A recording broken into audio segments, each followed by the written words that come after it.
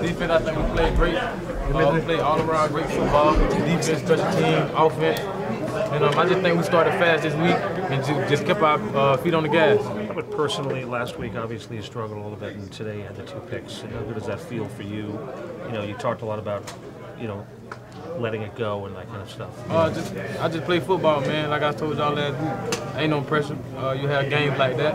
And I came out this week, worked in practice, just critique what I did wrong last week, and I came out to play football. How good does it feel to kind of get reward for that? That hard work and practice. It feels good. It feels good. But like I said, it's a team win all around. Offense, defense, special team. Everybody playing fast. Everybody going to the ball and trying to make a play. Is there a part of you, Jackrabbit, that feels like you answered some of your critics, that enjoys answering some of the critics? All I worry about is what's going on in the locker room. Outside noise, I hear it, but I don't say too much. Like I told y'all, it ain't no pressure. It's football. You're going to have a good week, you're going to have a bad week. It's just all about how you bounce back. How different is the feeling in here now than it was after game 2? Oh, it's a good feeling.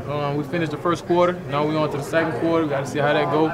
Just come out, continue to work, and just practice hard. Jackrabbit, what you said here 2 weeks ago, do Yeah. you feel like that was a turning point? I ain't 2 weeks ago what I said. About how, after the last home game when you Oh said, man, we ain't worried about 2 weeks ago. We worried about what's ahead of us. But I mean, it seems to have sparked your, whatever you call it, calling out guys, leadership, whatever it was, seems to have sparked guys.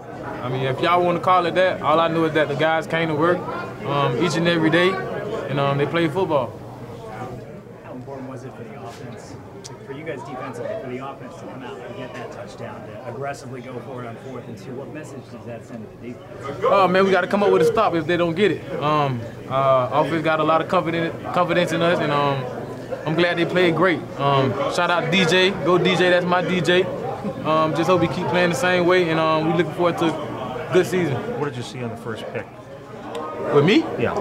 They tried to hit me with a double move. Ran a lot out and up. I kept my eyes on my man and just turned up the field with him. And what about the second one? The second one, I think he just threw it blind to Davis, but Davis looked like he was about to block. So Yeah. and it hit me in my hand and started. It looked like he wasn't even ready for it, right? Nah, he wasn't ready.